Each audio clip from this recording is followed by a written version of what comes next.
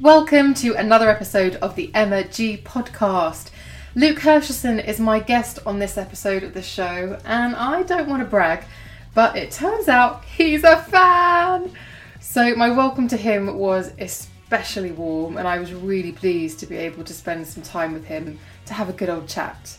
Now, Luke is a huge name in the industry. He has worked with the best, and is the best. He's worked with the likes of Sienna Miller, Emma Watson, Giselle, as well as former podcast guest Sally Hughes and Victoria Beckham. He's regularly featured in Vogue, W, ID magazine, and has worked on huge campaigns, on massive shoots, Fashion Week, you name it, he's done it. In this chat, we actually cover a lot of ground, and while hair is in his blood, Luke knew from a very, very young age that without any doubt what his career was going to be. We chat about that, about being creative, and about having a drive and a passion for what you do. We also talk about balance, how to find calm and how to avoid stress, or better still, which is brilliant actually, the way Luke put it, is how to make stress your friend. And we also both talk about our experiences with anxiety. There's also talk about social media, how we both perhaps naively thought, it was never going to take on about a decade ago when things like Twitter and Facebook started cropping up. But also the healthy ways that you can embrace it, as well as how to set goals and progress in your career. We recorded the show at the Hersheson salon on Conduit Street in central London, one of my favourite places. And you can hear the whir of hairdryers and the chatter of a busy salon floor, but just barely.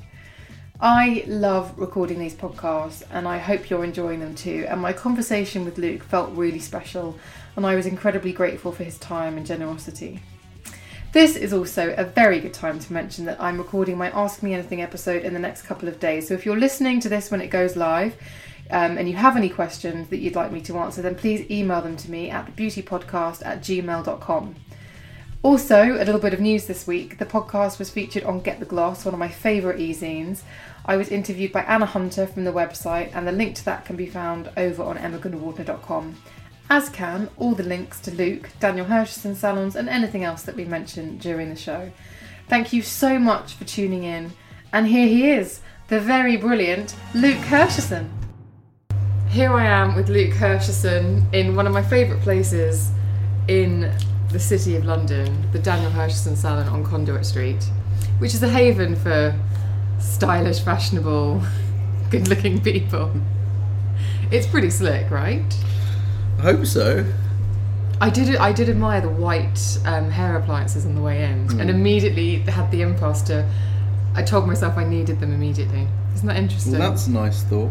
Yeah, but I did that. We're doing something right. I did that past Topshop, and I did that, but maybe I'm just materialistic. But they're very nice. Thank you. So I said we would start off this podcast with a funny story. And this is a funny story. 6 years ago, Fashion Week. Mm-hmm. Actually, probably 6 years ago this month, Fashion Week. I'm dreading what this story is. I went to the Mulberry party. Stop me if you begin to think. It's longer than 6 years ago. Oh, is it? It must be 7. Think so. Yeah, Mulberry fashion party. It was 7 years ago this month. They were serving some really quite sickly sweet cocktails, which I find incredibly drinkable. Did I spill champagne? No, I'm quite good at that. No. So I was drunker than I should have been at a work event, essentially. Hang on, was this in Holland Park? No, this is at Claridge's. You remember when they'd done the place up like a... like it was a forest. A forest, and there was a ball. And it was a picnic. Thing. Not a picnic, like a campsite thing. Yes. Yeah, okay. I have vague recollections. So, the reason why this is significant... It was a dinner thing. Is it a dinner thing? Oh, I don't remember eating. Okay. I actually, for the last 7 years, hearing the words Luke Hersheson have made a chill go down my back. Why? Because... No, you didn't do anything. So it was around the time that you launched the fabulous clip-in hair. All right. And clip-in hair wasn't necessarily a new thing, because wefts, etc. have been around for a while, but those fringes were really quite impressive because they were unbelievably wearable and seamless. What? And so I bought I did get one. I was given one, but I actually bought 2 more because I had alopecia, so my hairline here is quite weak. So I, for a while, wore a lot of fake fringes, the winges. Yeah, the winges. And I had the rock one, and I had the sort of layered one, and the shaggy one, and whatever. And I was drunk, and I was walking to the ladies, and you were coming out of the cloakroom, and I went up to you and went, "Can you tell it's a winch?" And just didn't say hello. And didn't say no. You said hello. I didn't. I just started pointing at my hair. And I don't even remember. No, well, thank God. Anyway, so, and the other thing about that evening, but you know when you look back and you think that's not a way to act around someone who's actually really a big deal in this industry. I'm not a big deal. You are. You've got like these massive salons and you're a big deal. But then the funnier thing about that night for me was that I vaguely remember getting home. I then contacted the office the next day and said, I am back to back with shows.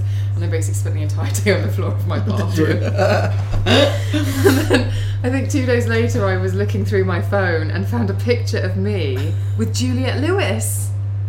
And I'd completely forgotten that I'd met flipping Juliette Lewis. At that party? At that party. Because there was a magical Mr. I think I've got really bad memory. Maybe you're there's a self-preserving chemical in your brain that just erased this girl running up to you and going, I'm wearing a whinge! Yeah, or maybe I was just more drunk than you were. I kind of hope it's that. Yeah. So anyway, so you are a big deal. You must say, you have to accept that you're a big deal. So, on one of your podcasts, I think it was Marissa Peer said about in America, people give you a compliment and they say you're great, and you're kind of like been brought up culturally to go, yeah, I'm totally great, right? And in England,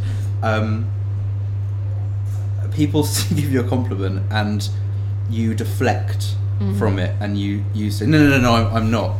It's all smoke and mirrors, darling. Yeah, well, I'm crap, really. Or, do you know what I mean? Like, and I'm not very good with people saying anything nice, so I don't quite know how to handle it, although I'm trying to get better at taking a compliment. Okay, well, let me ask you this question, because somebody put it to me this way recently, and it made me really stop and pause, because I was saying how I felt about where I was in my career, etc., and just saying there's so much more that I want to do. And they said, what would your 18-year-old self think of you? Mm-hmm. And maybe that's not relevant for you because you started much earlier than that, didn't you?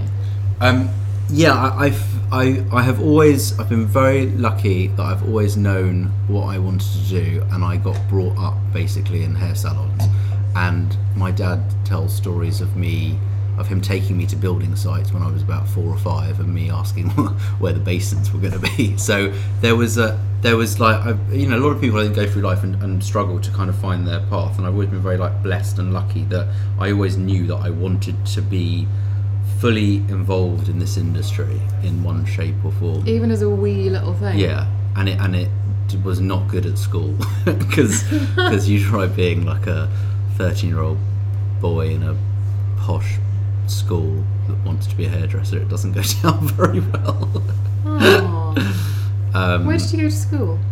I went to school in Highgate, and I really didn't like school because I thought it was all a waste of time, and I just wanted to get on with life, and I wanted to kind of very much be a part of what my dad was doing, and I used to kind of finish work and get the bus up to the salon, and spend my weekends in the salon. In fact, if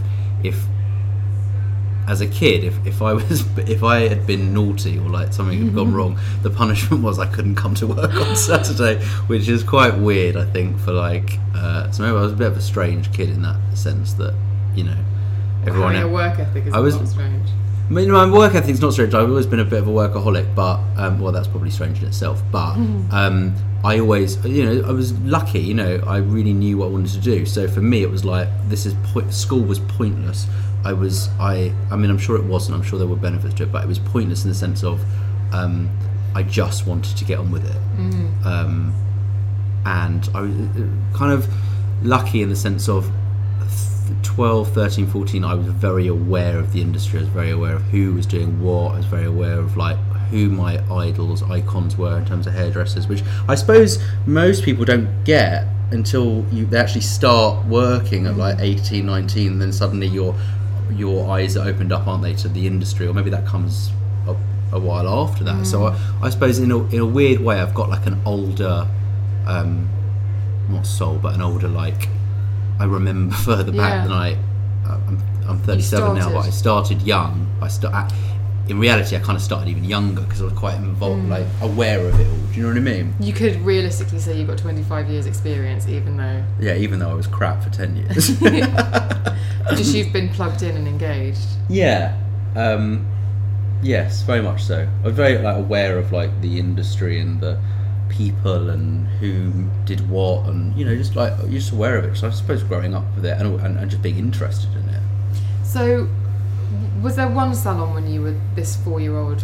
So my dad had another business. He had a partner, and they had a business together for about 20 years or so. And he opened his first salon when he was 21 with a couple of other hairdressers, and I think at one point they had kind of 3 salons, and they were really successful. And then when I was 12, it all kind of it all basically went a bit tits up, and it wasn't a fun time, and they separated, and there was a massive period of change. And then he started this on his own when I was 12, and that was his first salon under his name. So it was like a really massive point in his life, in a weird way, a massive point in my life. I think one day I went to school. It was like my dad was this kind of really well thought of hairdresser, had this really great salon. They had the Royal Warren. It was all quite posh, and like I think as much as I got bullied for being like the son of a hairdresser, there was also a slight kind of my dad was different, and that was quite cool. Do you know what I mean? Rock star different. Yeah, well, I suppose if a hairdresser could be a rock star. But do you know what I mean? And then all of a sudden it all went, like everything went, and it was bleak. It was pretty bleak for a while. Do you think that fed into the work ethic as well? Massively. But my dad's always been, he works as hard, if not harder than me, still today. He will never stop hairdressing. Massively forms part of my work ethic. But it's interesting because there was, Because are you quite, you know what the numbers are, you know what the bottom line is. Do you pay attention to that sort of thing? Yeah, I mean, what I love about my job is how varied it is, and I think I get bored really easily. So I couldn't be behind a chair 5 days a week. I couldn't be in a studio 5 days a week, 6 days a week. I couldn't be teaching 5 days. Like, I have to have the variety, and I'm so lucky that I get to work with, on really high level fashion stuff with amazing photographers. I get to help run salons from whether that be like financial point of view, from a education point of view. I'm kind of feel as comfortable sitting in sitting in the studio making pictures as I do behind a chair, as I do with the accountants. I mean, that's what I love, is the massive variation, and sometimes it makes your brain completely ache. I really ache, but sometimes it's but I think that's the thing, it's like the variation of it all.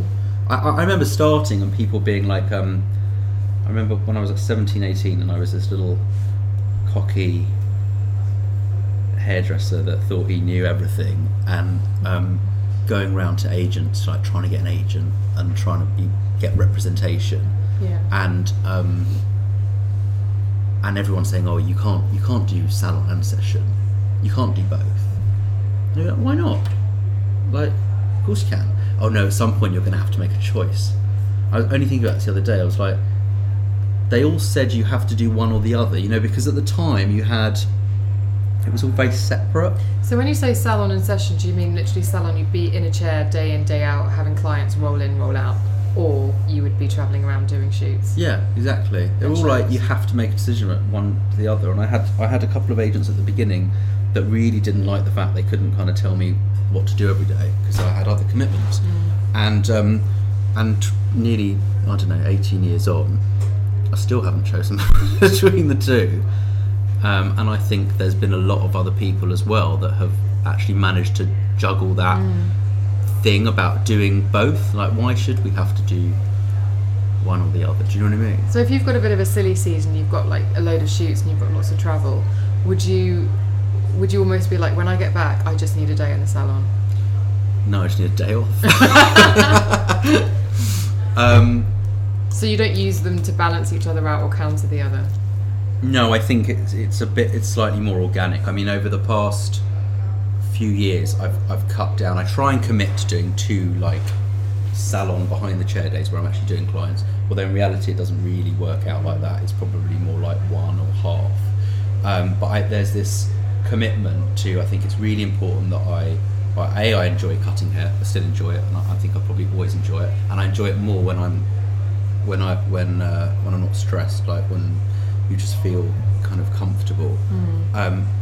And I think it's really important that the team see me cut hair, and I just think it's important to keep doing that. Like my dad does probably 4 days a week behind the chair.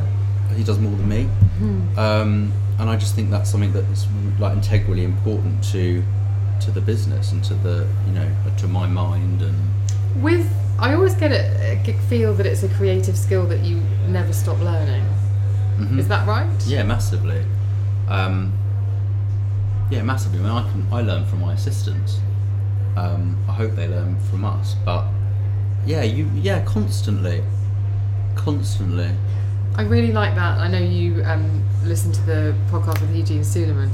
I love the way he mentors. Yeah, I think that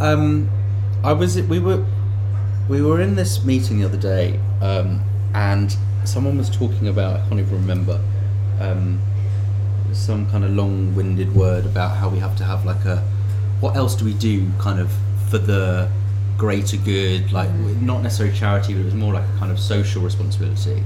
And I sometimes come up with these really weird like analogies and everyone laughs, but I do think there's a point to it.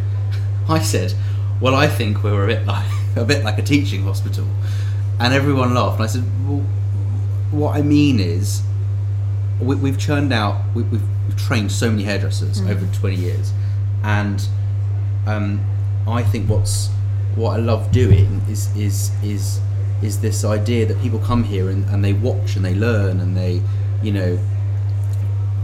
it's just a constant. Everyone's learning from everyone. I mean, my dad always goes on about the original surgeons were hairdressers, like they were. The barbers were were.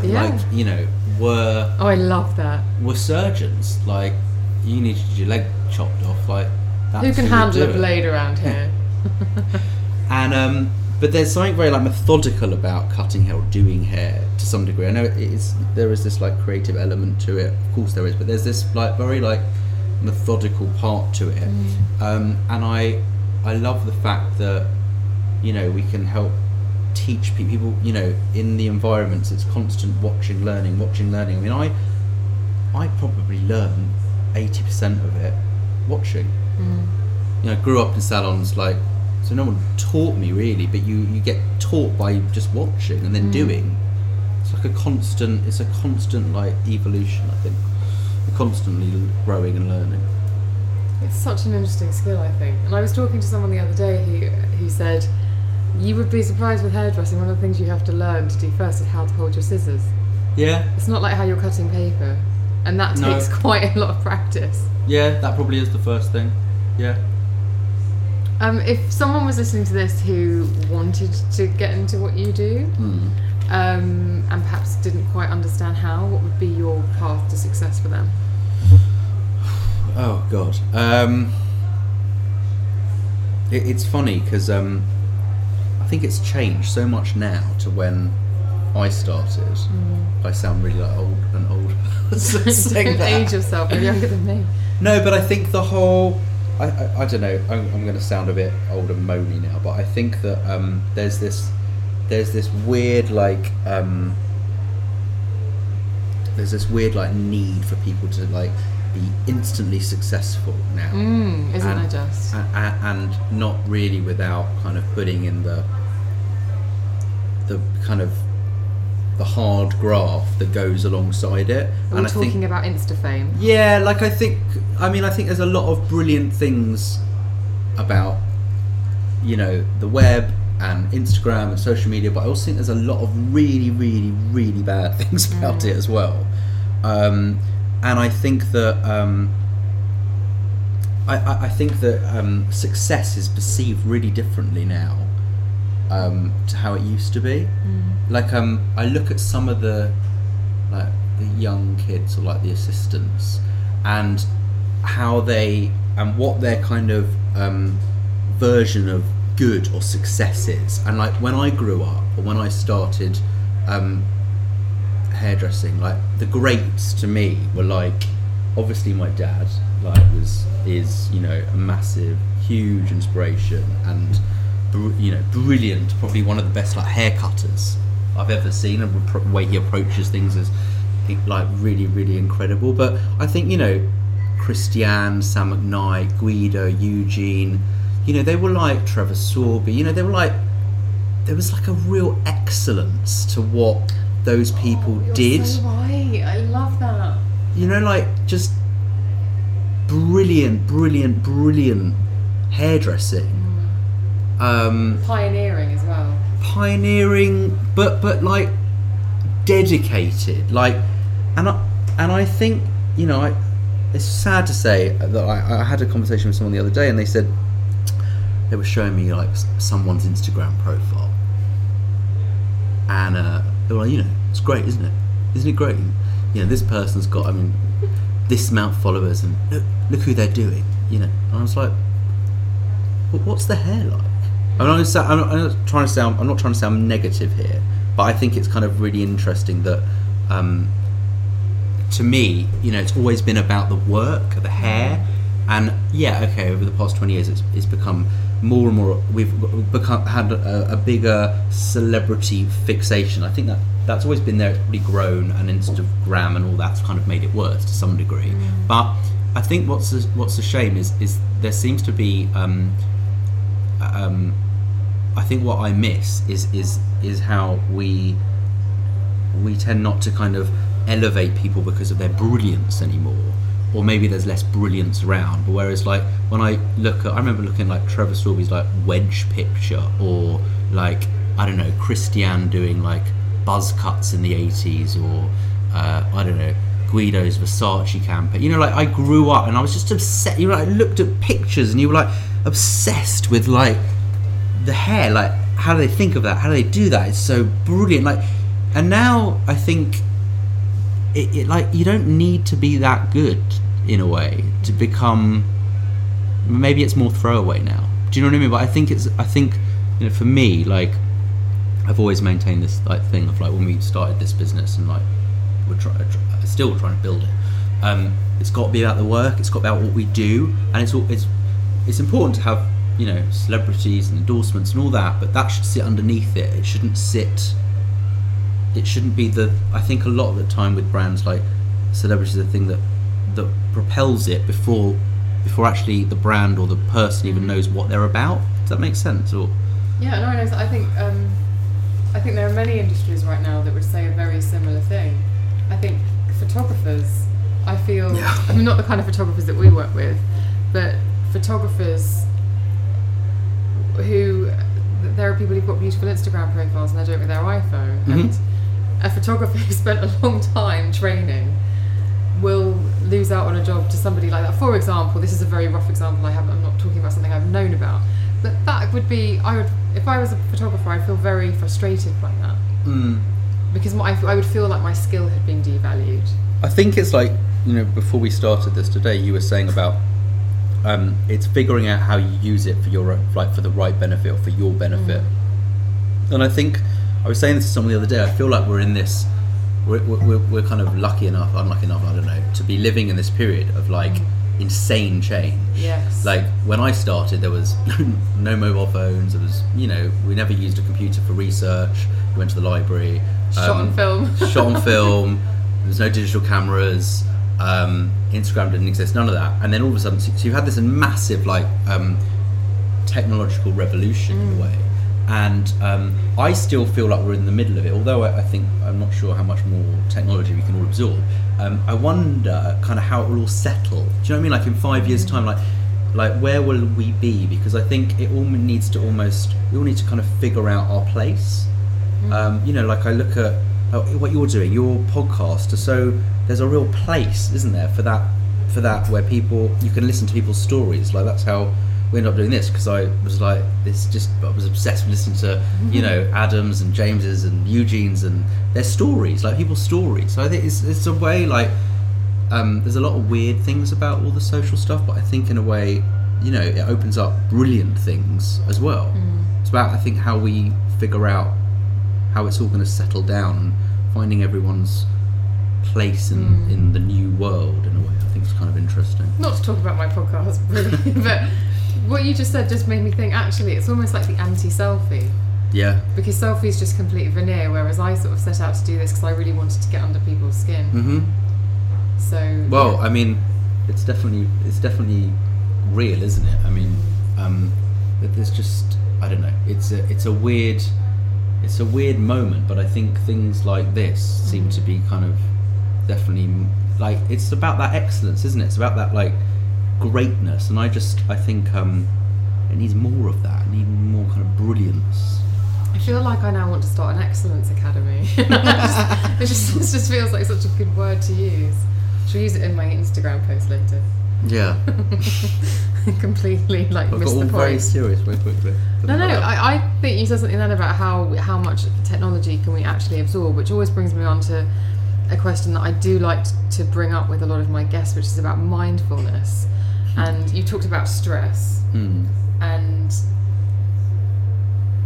to get to the point, a lot of people who are creative will say that they had a miserable time at school. Really? Yes, because it's very structured and it's completely at odds with the way that a creative person's brain works. I don't even remember my school years very much because I just hung on and I was like, I just have to have hope that when I'm 18 things will be okay. Yeah. And I just I didn't really engage. I honestly lived in a fantasy world of my so-called life, Jordan Catalano, and I honestly wanted to be a backing singer with Guns N' Roses. So, but it's interesting that I think when you do have that busy brain and then you get to actually use it in the way that you do and what your work is, there has to be some sort of payoff in terms of switching off. And if there isn't, there will be a point where you will say to me in however many years' time, I've started meditating, because I think everybody reaches that point where their brains are overloaded, and I think a creative brain plus social media can be quite a busy little animal. Yeah. I'm going to answer it in a couple of parts. I like this.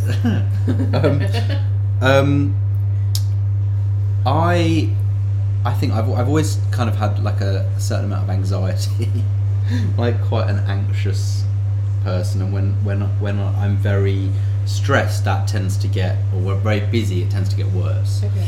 And my anxiety manifests itself in kind of different ways. So it used to be very mental, sometimes it can become very physical, and that's a journey that I've been on for a long time to try and manage it as best I can. Does it manifest in the shape of panic? No, not so much panic. So no one else would know that I'm anxious, because it's funny. I remember being on like really important jobs, really kind of internally. Years ago when I started, I remember being on. I did it. My first big job was my first like really big break. It is 2001. Yeah, it is. See, wow. That's the only damn thing I can find out about you. And it was with Matt and Marcus, and I'd never worked with them, and I suddenly got kind of shipped out to Sardinia, and I had to go on a plane, and it was 2 weeks after 9/11, and that was all just like, and And just remember, internally being really like churned up and like kind of wanted to throw up. And I remember someone saying, I think it was Giselle, she went, "Oh, you're very calm." And I was like, are you blind? She's so into herself. She doesn't have any empathy. It was just like, because I think people think I'm probably quite calm, and that was my point, was that anxiety's like, it's quite crippling. I mean, when I started doing shows and not assisting, because I had like a few years of assisting everyone, which was amazing, but there's no pressure on you in a way, because you go to a show, you assist someone, you get to learn loads, and you have to do it, you have to perform. But it's very when I started getting my own shows, I mean, for like a week before, I'd be like, I have really bad stomach cramps, I don't know what's wrong with me, and I'd never be able to put the two things together. Do you know what I mean? And actually, as you get older and you get more experience, I'm much better at kind of going. I used to come home and say to my wife when we first got to, goes, I just feel so exhausted. I don't know what's wrong with me. Maybe there's something wrong with me. Maybe I should go to the doctor. And she'd be like, you've just got off 3 flights and you haven't been home for 10 days and you've done blah blah blah X, Y, and Z. I'd be like, she's like, are you really surprised you feel like this? And I'd be like, oh yeah, I never really thought about that, because like I'm kind of programmed to like, you get the job, you keep going, you do the job, you keep going. It's only really when you stop that it all kind of comes out. But I think I've got much better of kind of recognizing balance, and who was it? Someone on one of your podcasts said something about it was a hairdresser, I think, that said something about how they felt that they got much more from being away from work as they were when they were working.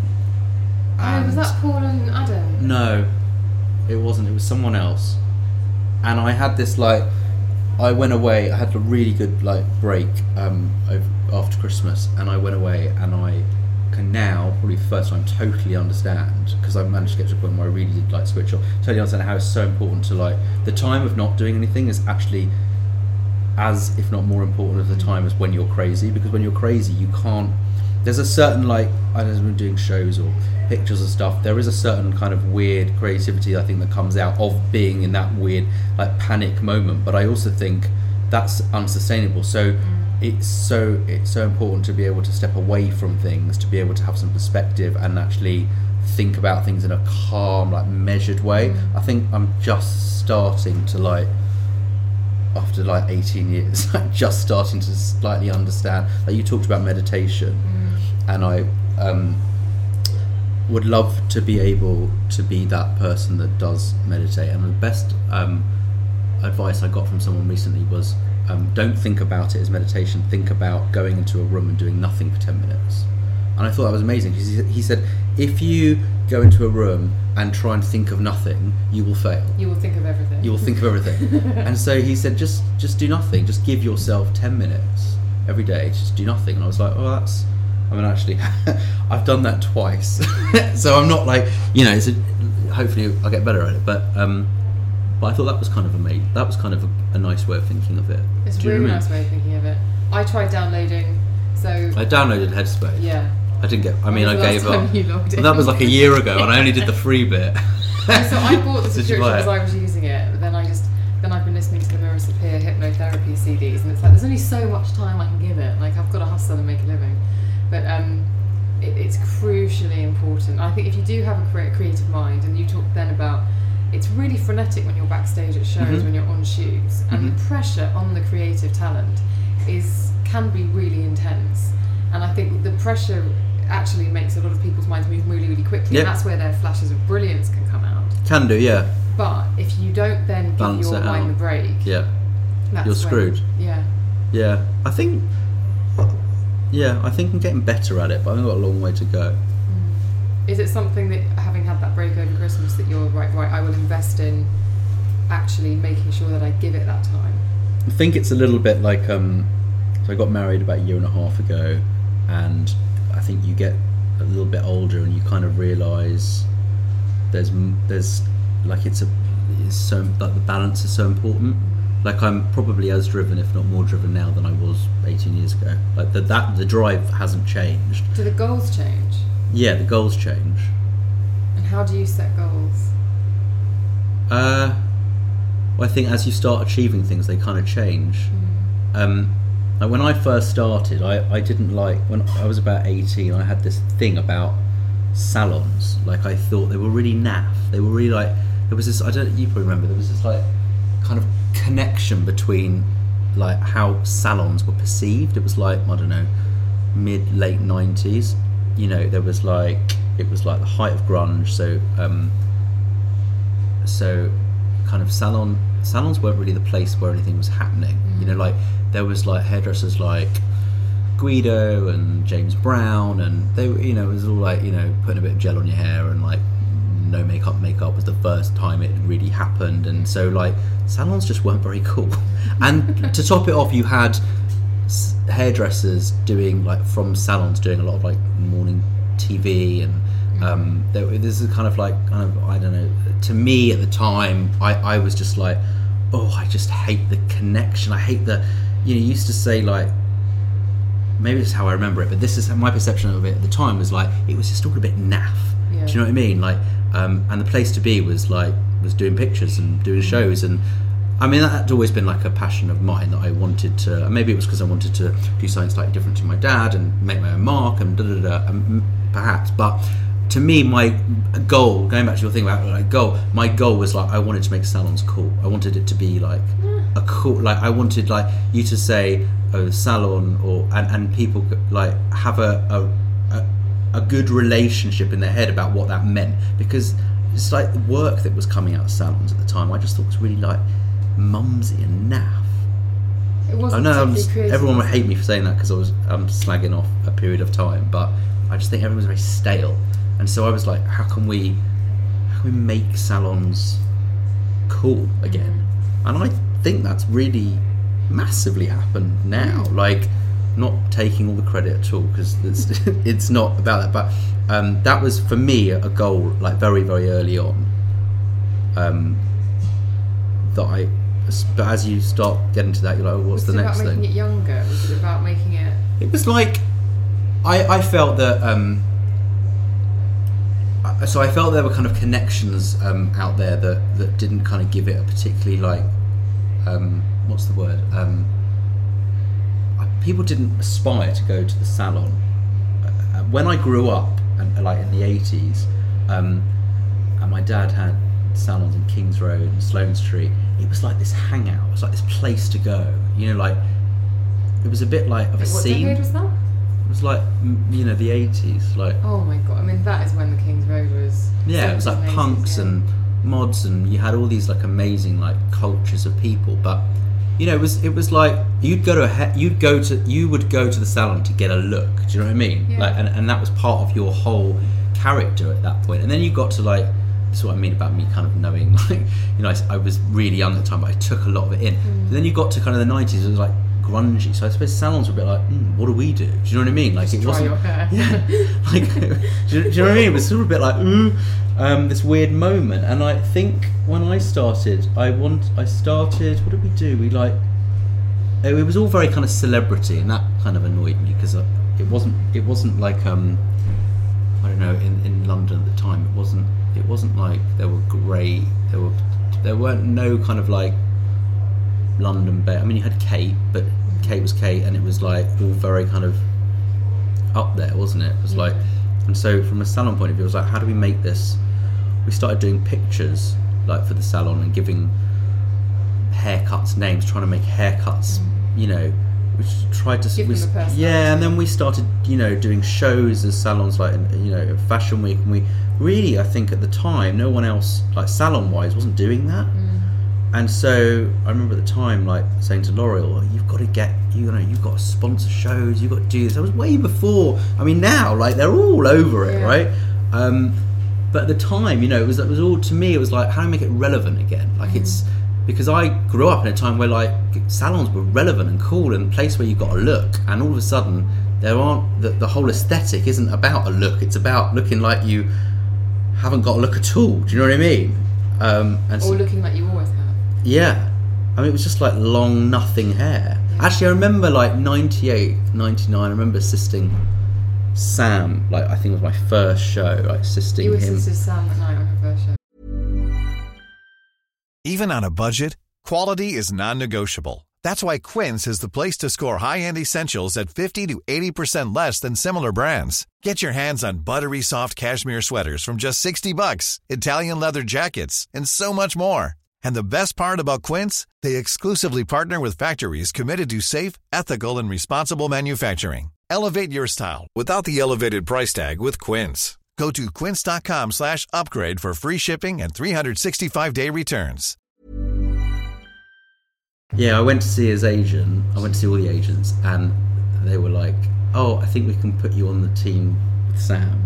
And I was like, "Oh my god, this is amazing!"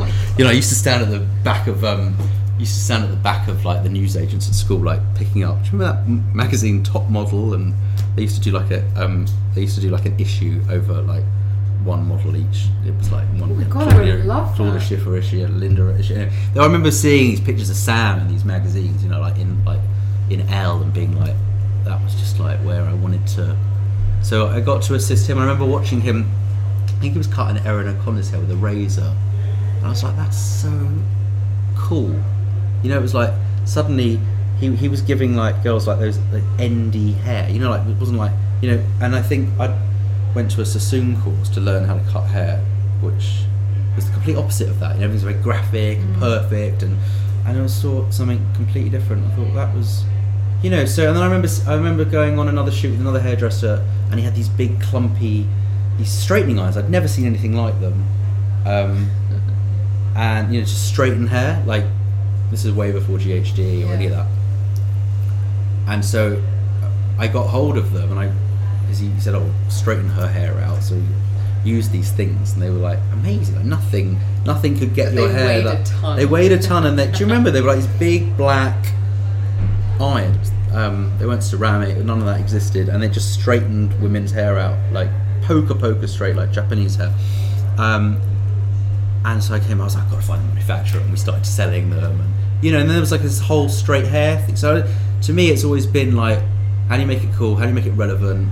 And you know, how do we give people hair that they really want? Because I think at the time, I probably started at a time where it was all just a bit bleh. I just found it all a bit. I mean, the salon side of it. Yeah. I found it all a bit. But that meant anything was possible in a weird way. It's really frustrating. Yeah, totally. I mean. It did. I think the salon side of things has changed massively in the past, I don't know, 10, 12 years, if not longer. I think it's a whole new generation of people, and I think that's really good. I'm always a bit surprised when I go to the hairdresser, because it is a different experience from how it used to be. Is it? I think so, just as a punter. Why? In what sense? It's a two-way street. It's a conversation, and it's much quicker. Yeah. And it's not about. And I'm talking about like back in the day. I suppose when I was a kid, I only went to the hairdressers a few times before I got into this industry. But that was about creating a particular look that you could never maintain. Yeah. Whereas now I feel like there's far more personalisation.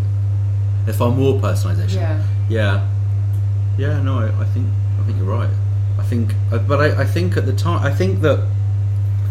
Well, I'm going to sound like I'm blowing my own trumpet here, but in fact, I'm not going to blow my own trumpet. I'm going to blow my dad's trumpet because it was his idea. But there was, when was it?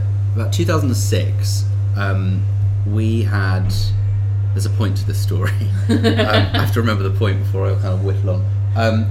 2006, it was quite a tough time, like in the salon. Congestion charge just got brought in, and it basically wiped out, I don't know, 35% of our business like overnight, because people just didn't know, like, why am I spending £8 to drive into town, like I think £5 at the time, whatever it was, and you know, through those times of like problems, it makes you think. It makes like, what can we do? And we were sat in this like PR meeting one day, and my dad came out with, why don't we do a blow dry bar in Topshop? And everyone was like, yeah. And I went, yeah, and we could have menu, we could have like looks. And it was this weird like thing, right? And at the time, and this is going back to the point of this before I whittle on, the point of this is that at the time I felt like, as you were saying, you used to go to the hairdresser and there was like, it wasn't very personalised, so everyone would get a blow dry. Do you know what I mean? In that like boofy, bad. And I was like, and then the salon at the time, so it goes back to like, we were trying to shake up like salons and make it cooler. I was like, well, there's not just a blow dry, there's a straight, there's a wavy, there's a curly, there's a big, there's a bit small, you know what I mean? There's all these. Bouncy. This is how it started. Do you know what I mean? So it's like, it shouldn't just be a blow dry. It should be like, it should be this range of looks. And I think, in a way, I think what we were trying to do was like make it more personal, like make it more individual, and like try and give all these guys like the expertise of how to do that, because I think, you know, we started doing shows, we were kind of experimenting with different techniques and stuff, and I think that was when it started getting exciting, was like, how can you know, let's give this to people. That also puts some autonomy into the client's hands though, because they can say really easily, because I remember those blow dry bars, and I also remember you had the updos as well. I think I might have had an updo for Fashion Week. What, with your whinge? No, not with my whinge. But I had like a really cute one that was all plaited down here. There was a big plait here. Kat did it at the Harvey Nichols. Okay. I loved her. And it was, and I would never have gone in and asked for that, but because it was given to me as like a menu option, I really enjoyed playing. Yeah, and I think that's great. I mean, I think that's great. Like, I think, like, I don't know, from a fashion perspective, like, we're not in a. It's not like in the 90s, and when I started, it was like everyone wanted the Jennifer haircut. You know, it was like the Jennifer Aniston was like the thing. And now, like, the idea of just one haircut for all just seems so weird and wrong, right? Like, do you think it's because people understood that everyone's hair type was different?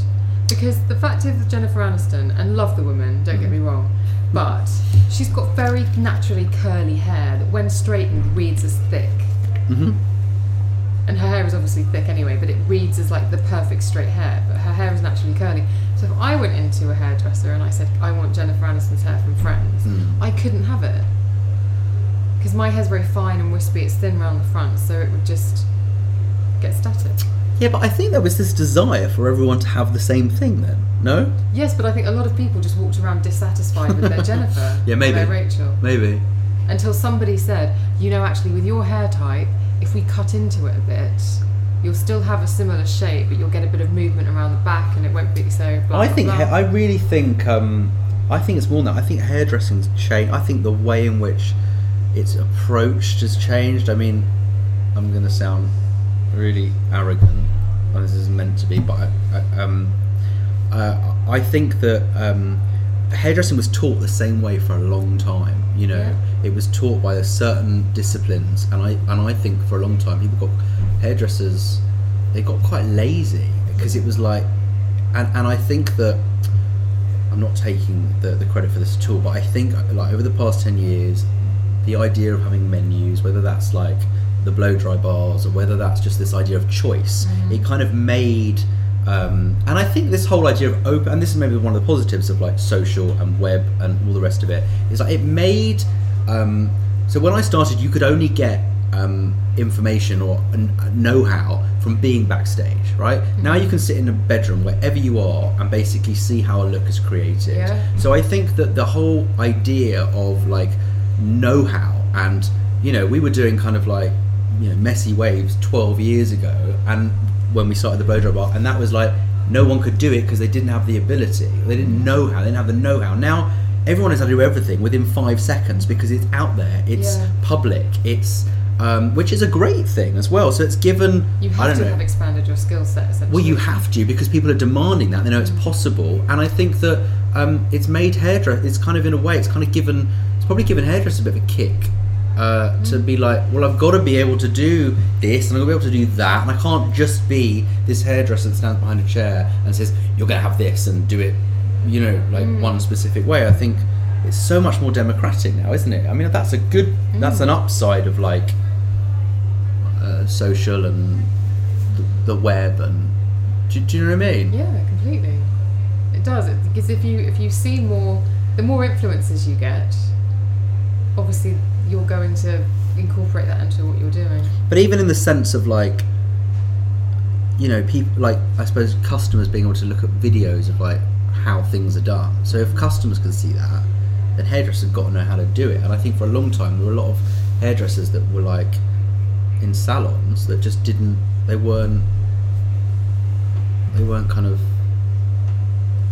I think it wasn't progressing, and I think it has massively. They learned their skill, and then that was it. Was appropriate on that head in their chair at that time. Yeah, and then I think, and now you have this whole new wave of like an industry which is like totally not that. It's totally like, it's gone 360. It's like, you know, so much choice. Do you feel people are more persuadable in the chair, and perhaps also come in with a clearer idea of what they want? Is the relationship between the hairdresser and the client different than it used to be? I don't know really. I think we're in a time at the moment where everyone's obsessed with cutting their hair off. Like that's like a confidence thing, and that's come from certain like celebrities that have done it, and so therefore if so and so does it, then I can do it. I think there's that, which is great. And we're definitely in this time where it's like all about haircuts, you know, and people are much more confident to be able to do it. I think there's less like horror associations, do you know what I mean? Like I think there used to be, when I started, there was a lot of like, women like be like very scared of cutting their hair off. So I think, I don't know, I think maybe people are more experimental because they...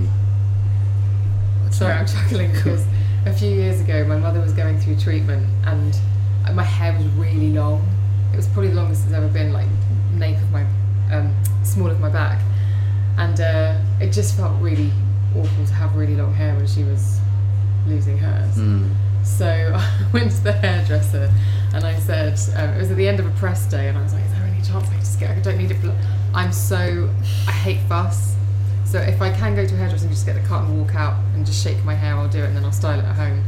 And I was like, I don't want to take up anyone's time, but I just need to have my hair cut off. We had this chat and I told this wonderful, wonderful girl about what was going on, and she said, okay, let's do this. It's going to be all right. And I was going for, you know, very short. Oh, wow. And we talked about it, and then she went to go and cut my hair, and I just shot forward in the chair. And she said, do we need to have a bigger chat about this? I did it, but there's something really scary about having your hair cut off. Massively. I mean, I think for most people it's like their security blanket. Like, because I was thinking about this the other day, because I remember years and years and years ago it used to be this thing that women over 40 couldn't have long hair. Yeah, it's like... And as someone who's 40 this year, I was like, there ain't no way. Yeah.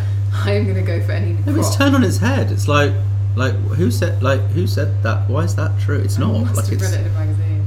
I mean, no, but I think it's... Don't you think like we're culturally been like maybe growing up like our mums or grandmas had shorter hair, so therefore we thought that's how it had to be, and then now you look at Julianne Moore and you're like, no, it doesn't make any sense. Like, there's, I don't know. Maybe we're younger for longer as well. I think we're younger of mind and spirit than our parents' generation would have been. Definitely. Yeah. A lot of us are still sort of acting slightly teenage. Yeah, me included. You are also part of the House of Experts, which I would like to talk to you about. What does that mean? About a year and a bit ago, I was invited to be part of a panel of experts, I suppose, for John Frieda. Now, just to clarify something, because a lot of listeners might not necessarily know, brands don't hate each other. If Daniel Hersheson and John Frieda were to see each other in the street, they wouldn't have a scrap, would they? Oh, no. Like, everything's quite friendly. No, I've met, my dad's met John many times, and actually cycled to Paris with him for a charity a few years ago. Yeah, no, I mean, I've got enormous, huge respect for John. I mean, there were two brands growing up. Like, I mean, I talked a bit about like the hairdressers that I thought, you know, were amazing. There were two brands growing up that I was in absolute awe of, and John Frieda was one of them. Which was the other? It was Bumble and Bumble, but and I used to use the analogy of kind of, I saw us as somewhere in between the two. I mean, this was when people used to sign and say, like, you know, when I was in this mission of like, oh, gotta make salons cool and all this, and I was like, well, you know. So basically, there's John Frieda and there's Bumble, and Bumble was only in New York at the time, and it was not really. It was wasn't really, super fashion. It was super fashion, and it was like, and it wasn't really a product company at the time. It was just like, to me, it was just like the height of cool. Like it was like if I can make us halfway, or even a quarter of the way to what Bumble had done in New York at that time, I was like, then we've done it. I've like that was the mission, right?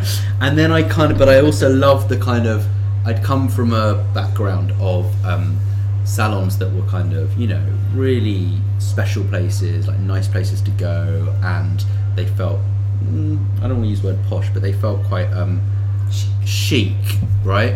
So I was like, well, if you can marry those two, right, that would be just mega. But that was always, I always used to, so John Frieda for me was just like, growing up, and so many things that John did, and like the history of it, so many of the collaborations he did when he was involved, when it was his business, I was just like, oh, that was amazing. Like, you know, he did all these collaborations with different hairdressers, like with I think Orlando and Serge and Sally Hirschberger, and opened salons with them and products with them, and I was just like, that's just so cool.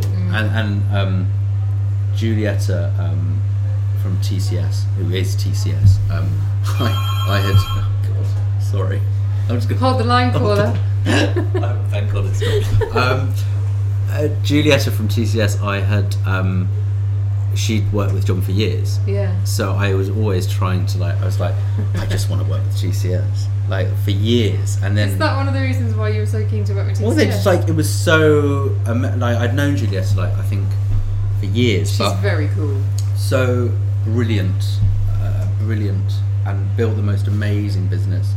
And Joe Jones and, you know, the whole team, we've been working for 3 years, but so that was I always make this joke. Joe doesn't believe me. I was always wanted to work with you guys.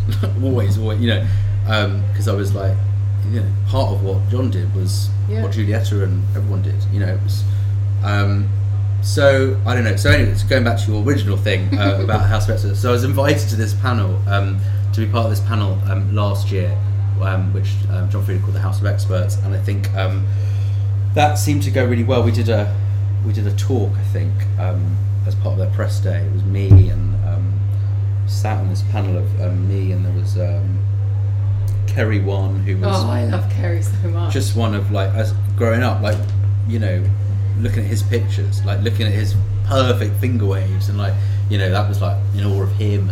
And there was Lee Keats, I think, who I don't know very well, but got to know on the day, and Sam McKnight, who's obviously, you know, enormous, like a great, you know, amazing, mega McKnight. But I had to sit on his panel with, like, in between Sam and Kerry, being like, ooh, you know, scared, and it was amazing. Like, I think Kathleen Bear-Murray did an interview, and with all of us, and it was really good, actually, and it went all right, and so much so that I think so I expanded the kind of relationship with John Frieda, and now I've become their UK creative director, which has been really amazing. Has been an amazing, like, learning experience, and you know, to be working with a brand that I actually, you know, kind of grew up with, and had so much, like, massive admiration for,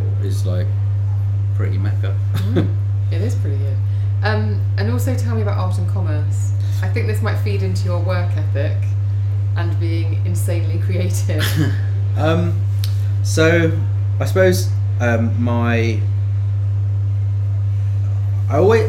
don't feel like I ever really belong anywhere, because I kind of exist in, like, lots of different forms. I tend to kind of think, like, you know, I tend to worry about what I put on in the morning, because I kind of don't feel like, well, I'm going to have a meeting with, you know, I don't know, our bank manager, or I got, you know, something with John Frieda, or am I on a photo shoot, or, you know, or am I in the salon? It's all kind of, they're all really weird, they're all really different roles, right? Just as a side note, you know, this is why Mark Zuckerberg wears exactly the same clothes every day. Yeah, maybe I should start doing that. Because he says, if I don't think have you have to worry. have the confidence to do that. No? I mean, I just don't know if I do. And sometimes I quite like wearing a suit. I like the idea of having a morning ritual where everything is the same. Like you make your bed, you brush your teeth the same way, you just put on the same clothes, and therefore your mind is already concentrating on the task at hand, and so you actually deal with that. There's a few people in fashion that do that. Tom Ford has a ritual. Yeah, and Pat McGrath wears the same clothes, and Joe McKenna, who's probably the best fashion stylist in the world, is religiously in a white shirt, a grey cashmere jumper, and a black pair of Levi's and a pair of New Balance, and it's like the same. And he has 10 of each, and just keeps buying the same things. And I'm like, that's pretty amazing, really. I actually love it. Yeah, he looks great. But you're more of a creative chameleon. Yeah, so I don't know. I've got these kind of lots of different job roles, really. And so, how did I get to art and commerce? So one of my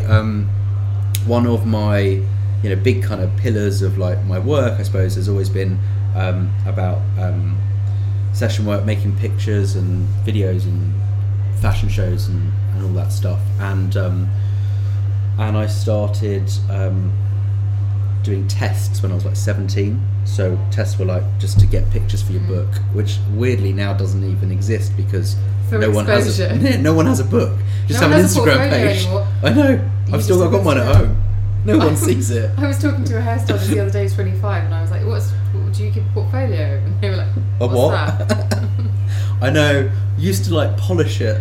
And there was this shop in Covent Garden called Brody's, I think it was called, and he used to go there, and they would make the books. So everyone had a book. You were a makeup artist, hairdresser, photographer. You all had a book, and there were these beautifully made, leather-bound books, and everything on beautiful quality paper. Yeah, it was acetate papers that you with sleeves, and you'd have to replace them, and then your agent would charge you 50 quid every month to replace them. So they had to be perfect, and they were they were like a souped-up model portfolio. Yeah.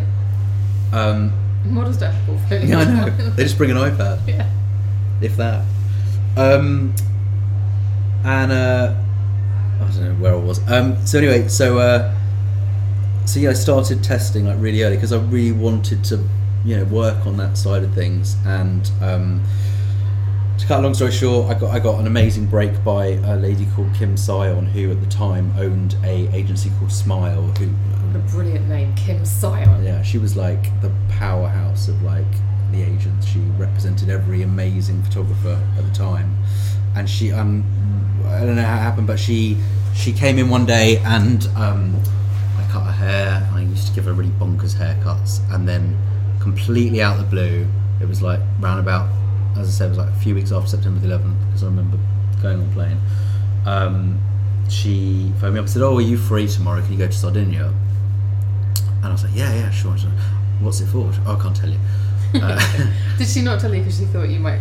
I just don't know. I don't know if it was certain or whatever. And then I think a couple of hours later, she said, "Okay, so it's this Smithsonian, and it's with Giselle, and it's with Matt Marcus, and yeah, you'll be fine." Guido said, "If you want to call him, you can." So I was, I think, 21 or 22. I don't know. And I mean, even the idea of phoning Guido was scary. But so I did that, and it, she called me up at the end. She said, "Oh, when are you coming in? I want to sign you up." So she took me on. She was my agent for about 2 years, and she really was I mean, people say that was my break. That was she really, something happened because I've been I'd doing kind of bits and pieces. I'd been doing the Sunday papers, and I've been doing a little bit for ID and this, that, and the other, and then suddenly there's something that just happens, and that happened, and that was amazing. She represented me for a couple of years, and then she closed the agency. She kind of retired from it all, went on to do other things, and I had another agent for 12 years, I think about 12 years, called Julian Watson, who just started, and it was an agency that was kind of co-owned between Julian and Guido. So I had to go for a little interview with Guido, to get the green light about whether Julian could take you on. That was horrifically scary at the time, but amazing. Yeah. And I think at the time there was me, there was girl called Samantha Hillaby, who was a great hairdresser, and they took Paul Hanlon on just after me. So it was really small, and it was amazing at the time. And then I've been there 12 years, and then I think I'm kind of looking for a change, and I changed direction really. And Art and Commerce was, I don't know, it was always one of those places that you look at when you start. You know, they represent all the best photographers in the world, and you know, obviously Guido's there, and other amazing hair and makeup artists. So they agreed. Well, don't know why to take me on. I think I've been there a couple of. Well, yeah, I should take that compliment. I know, but they did. They took me on a couple of years ago, and it's been really amazing. It's been amazing. You know, a very different way of working with them. An American agency, so a very different mindset. But it's. You probably like that though, don't you? Yeah, it's really kind of got an amazing agent who's a super nice American guy. So it's all, you know. Do you like wearing lots of different hats? Yeah, I love it. I love I think I just get bored easily. I went to see this Chinese doctor the other day when I was away, and he said something like, it was a really weird experience. Like he didn't tell me, because I saw one for the first time 2 months ago. He didn't touch me. It was like he just did a lot of, like, his hands were kind of just floating above me. All I know is I felt amazing afterwards. But he managed to say a lot of stuff about me that was really, like, on point. Did you look at your tongue? No. Huh. So not a traditional Chinese person? No, he was like a Chinese healer. And he said you get really bored and you need lots of challenges, otherwise you panic. Because I panic a lot. Panic that everything's going wrong, it's all going to end tomorrow. How do you deal with that though? Because I'm the same. Like I am an anxious character. My anxiety levels are always close to the flood wall, but in the last 2 years they have properly flooded, and I've experienced anxiety properly for the first time. And I didn't know what it was. I honestly didn't know what it was. For about 18 months I just thought I was dying. Thought something really terrible was happening to me. Yeah, it's horrific. It's the most crippling. It's really the most crippling thing, I think. I mean, how did you get over it? I went home and stood on my parents' doorstep and cried and said I'm exhausted. And I went to bed in my old childhood bedroom. And rested. For 3 days. I didn't get out of bed for 3 days. It was just physical exhaustion, mental exhaustion, yeah. It was just, and it had just been building up, and I was just literally going from one episode of being highly, highly stressed to the next, and was in this cycle and just didn't really know what it was. So it was only when I was able to go home and say, I think I need to sleep. It's weird because like while we're in that, we don't join the dots up and go, actually I need to like have a rest, or I need to have a break, or because actually that's what we all need to do, but just kind of ignore it. I mean, I do. Even a really good friend of mine, my friend Marcia, phoned me up the other day and she said, I worry about you because every time I call you, you're working. You never take a weekend off. You're always working. And so she's like, I'm going to be texting you, telling you to book a holiday and stuff like that. And I think when you tend to be creative and you've got hunger and passion, you can forget to look after yourself. Massively. I mean, I don't know. I think probably you judge yourself more than. I know I do. I judge myself more than probably anyone else judges me. Oh, harshest critic. And that makes it worse. When I first published this, I was telling Luke before we hit record, because Luke has been very generous with his praise for the fact that he's been enjoying the show. And honestly, when I first published it, it's the first thing I've done on my own. Everything else I've ever published or put out there has been behind with a brand, a big magazine or what have you. This was just me. This is me going, hey, I think you should listen to this. And I felt arrogant and I felt ridiculous. I uploaded it to iTunes. I turned everything off. I went into my room, lights off. Didn't even get on the bed. I just hid on the other side of the bed and I was like, no one can find me here. It's scary though, isn't it? It's like, I don't know about you, but I probably ignored social media for a bit too long. Like, I was like, I wish it would just go away. It will never catch on. Oh, it will never catch on. I think I was kind of right about Twitter a bit. I was like, oh, it's not, because I think it's all changed, hasn't it? Like, everyone's Instagramming, everyone was tweeting, like. But anyway, whatever. I think like it's all about finding how it works for you, right? Using it like so it feels okay for you. Like that's where I've got to. Are you talking about in terms of anxiety? Yeah, well, anxiety and like the fact that it ain't going anywhere. It's here to stay, whether we like it or not. And so how do you have it as part of you and get comfortable with it? Because I battled with it a long time. I didn't want to do any of it. I was like, we're not going on Instagram, we're not on Facebook, and then you have enough people, especially as a brand, that come into you and say, no, you have to do this.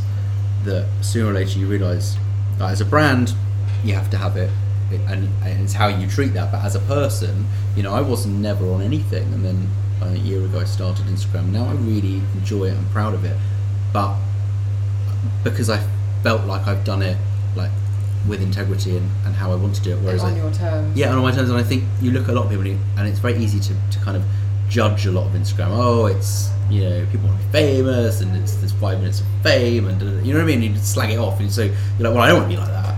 Do you know what I mean? Yeah. And so if you can get comfortable with doing it your way and doing it a way that you feel is good for you and reflective of you and isn't too kind of egotistical. I mean, that was my whole thing. I don't want to look like I love myself. Blah, blah. Oh, so did the ego thing make you feel panicky and make you feel... It was probably a bit like you load up the podcast and then you hid, right? Yeah. And I'm like, why? I mean, I'm going to put a selfie up and everyone's going to laugh but then I need to do this, I don't need to do that, and you just don't know because it's all new, isn't it? So you don't know how to do it. You don't know how to do it and make it all right. And I think if you can just get... So I got to... It's taken me a while. I got to the point like, no, actually I quite like it now. Actually I'll look at it and it kind of looks all right maybe. Do you know what I mean? Like... But tell me, because obviously having sort of dealt with it myself, how do you cope with your anxiety? Because I had the same thing where I would go on shoots. I was on a shoot once. A lot of therapy. Really? Yeah. See, I think therapy is massively underrated. In this country, I think it's still got a taboo. I mean, I haven't beaten it, so I don't have the answer, but... Are you able to identify it before it turns into something that you can't manage? I think I first knew what anxiety was when I was about, 17. And to me it was always like a weird, funny feeling in my stomach, and I hated the feeling, but it was like, it just constantly felt like I was nervous for an exam. Yes. And I was like, what is that? And I just hated it. And it would come up, I would never really be able to make the link between what it was, why it was happening. So that was even weirder. And then it would come and go for years. And I think looking back on it, it probably spiked when I was very stressed or very nervous about a work thing or trying to get out of a bad relationship or like whatever that was. And then I don't know, I did quite a few years of like psychoanalysis, which like maybe was good or maybe it was good. I think it was good, but at some point I had to stop, and I did stop. And that was... It sounds like, do you internalise your anxiety? So for people to say you seem really calm, were you carrying quite a lot of it? I don't think people look at me and think, oh, he's really... I'm not outwardly like... Yeah. I'm not outwardly like shaky. But you're feeling it on the inside. I would feel it. And I mean, I had a therapist once who said, it's never going to go away. Right? Here's I my was like, bill. what's the point of me even being here? Like, do you know what I mean? She said, no, well, you're just going to be able to manage it better. So I was like, well, that's the same as it going away, isn't it? I was like, oh, that used to really annoy me. And then, so I suppose I've always kind of had it, and maybe I've just got a bit better at dealing with it. And I was a complete workaholic, and I've learned to have a bit more balance, which I think probably helps. By the way, I'm not talking like I'm totally cured. I still have... I don't think anyone is. I still have like quite bad bouts of it. I think over the past couple of years, it developed more into kind of health anxiety, and so it's something you live with and you try and manage it and drive everyone else mad that surrounds you. See, so Pixie Woo, who we obviously all love, Sam and Nick did a video about Sam's anxiety, and it was on social media, so obviously there's going to be positive comments and obviously there's going to be people who are like meh, meh, meh. And someone put something quite dismissive of, everyone's talking about anxiety these days. And yes, they are, and it's not because everyone suddenly jumped on a bandwagon, it's because I think people actually understood what it feels like, that it has a name. Yes. Yeah, because for years I didn't know what the label was. People would always say to me, you're stressed. Are you stressed about the little things?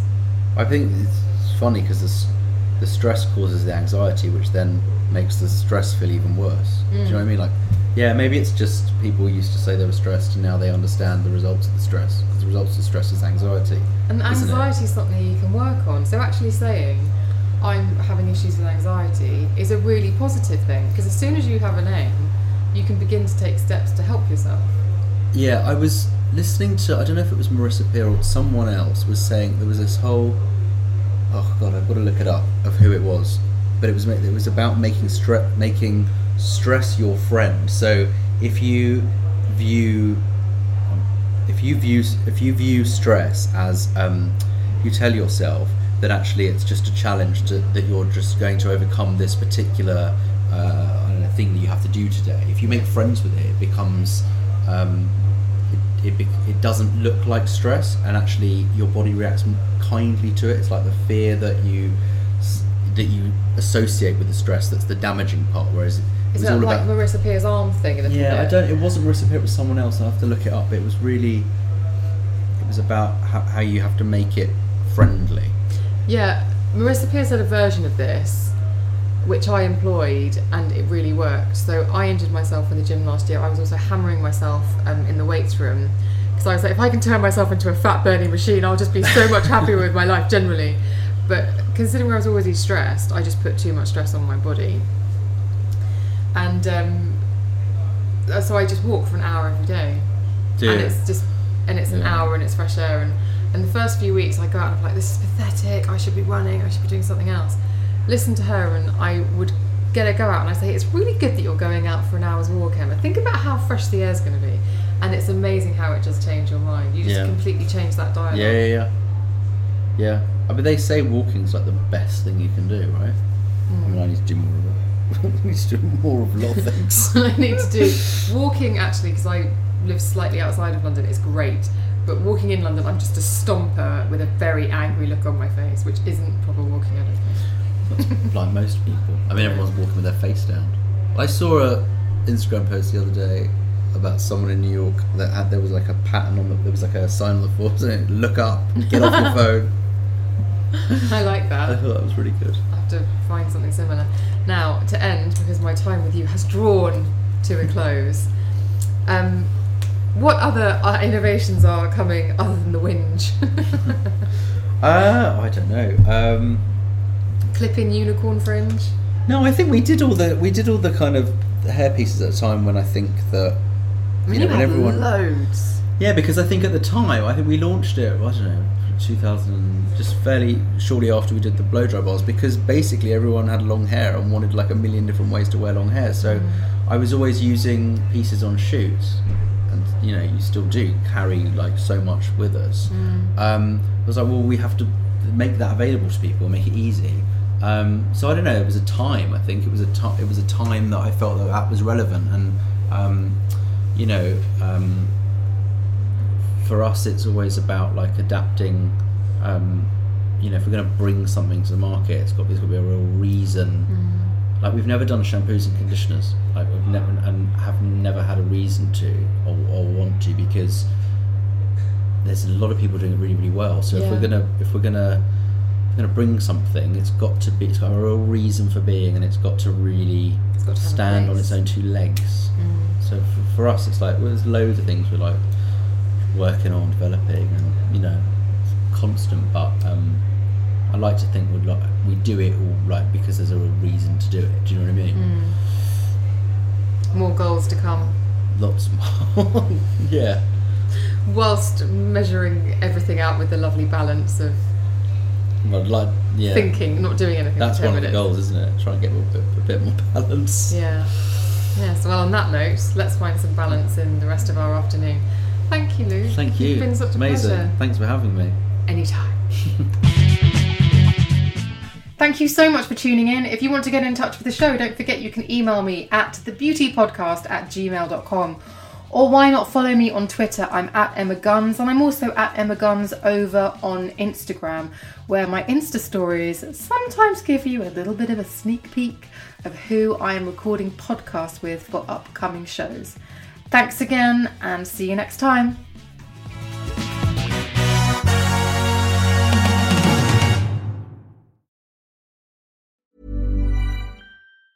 Planning for your next trip? Elevate your travel style with Quince. Quince has all the jet-setting essentials you'll want for your next getaway, like European linen, premium luggage options, buttery soft Italian leather bags, and so much more. And it's all priced at 50 to 80% less than similar brands. Plus, Quince only works with factories that use safe and ethical manufacturing practices. Pack your bags with high-quality essentials you'll be wearing for vacations to come with Quince. Go to quince.com/trip for free shipping and 365-day returns. Hi, I'm Daniel, founder of Pretty Litter. Cats and cat owners deserve better than any old-fashioned litter. That's why I teamed up with scientists and veterinarians to create Pretty Litter. Its innovative crystal formula has superior odor control and weighs up to 80% less than clay litter. Pretty Litter even monitors health by changing colors to help detect early signs of potential illness. It's the world's smartest kitty litter. Go to prettylitter.com and use code ACAST for 20% off your first order and a free cat toy. Terms and conditions apply. See site for details.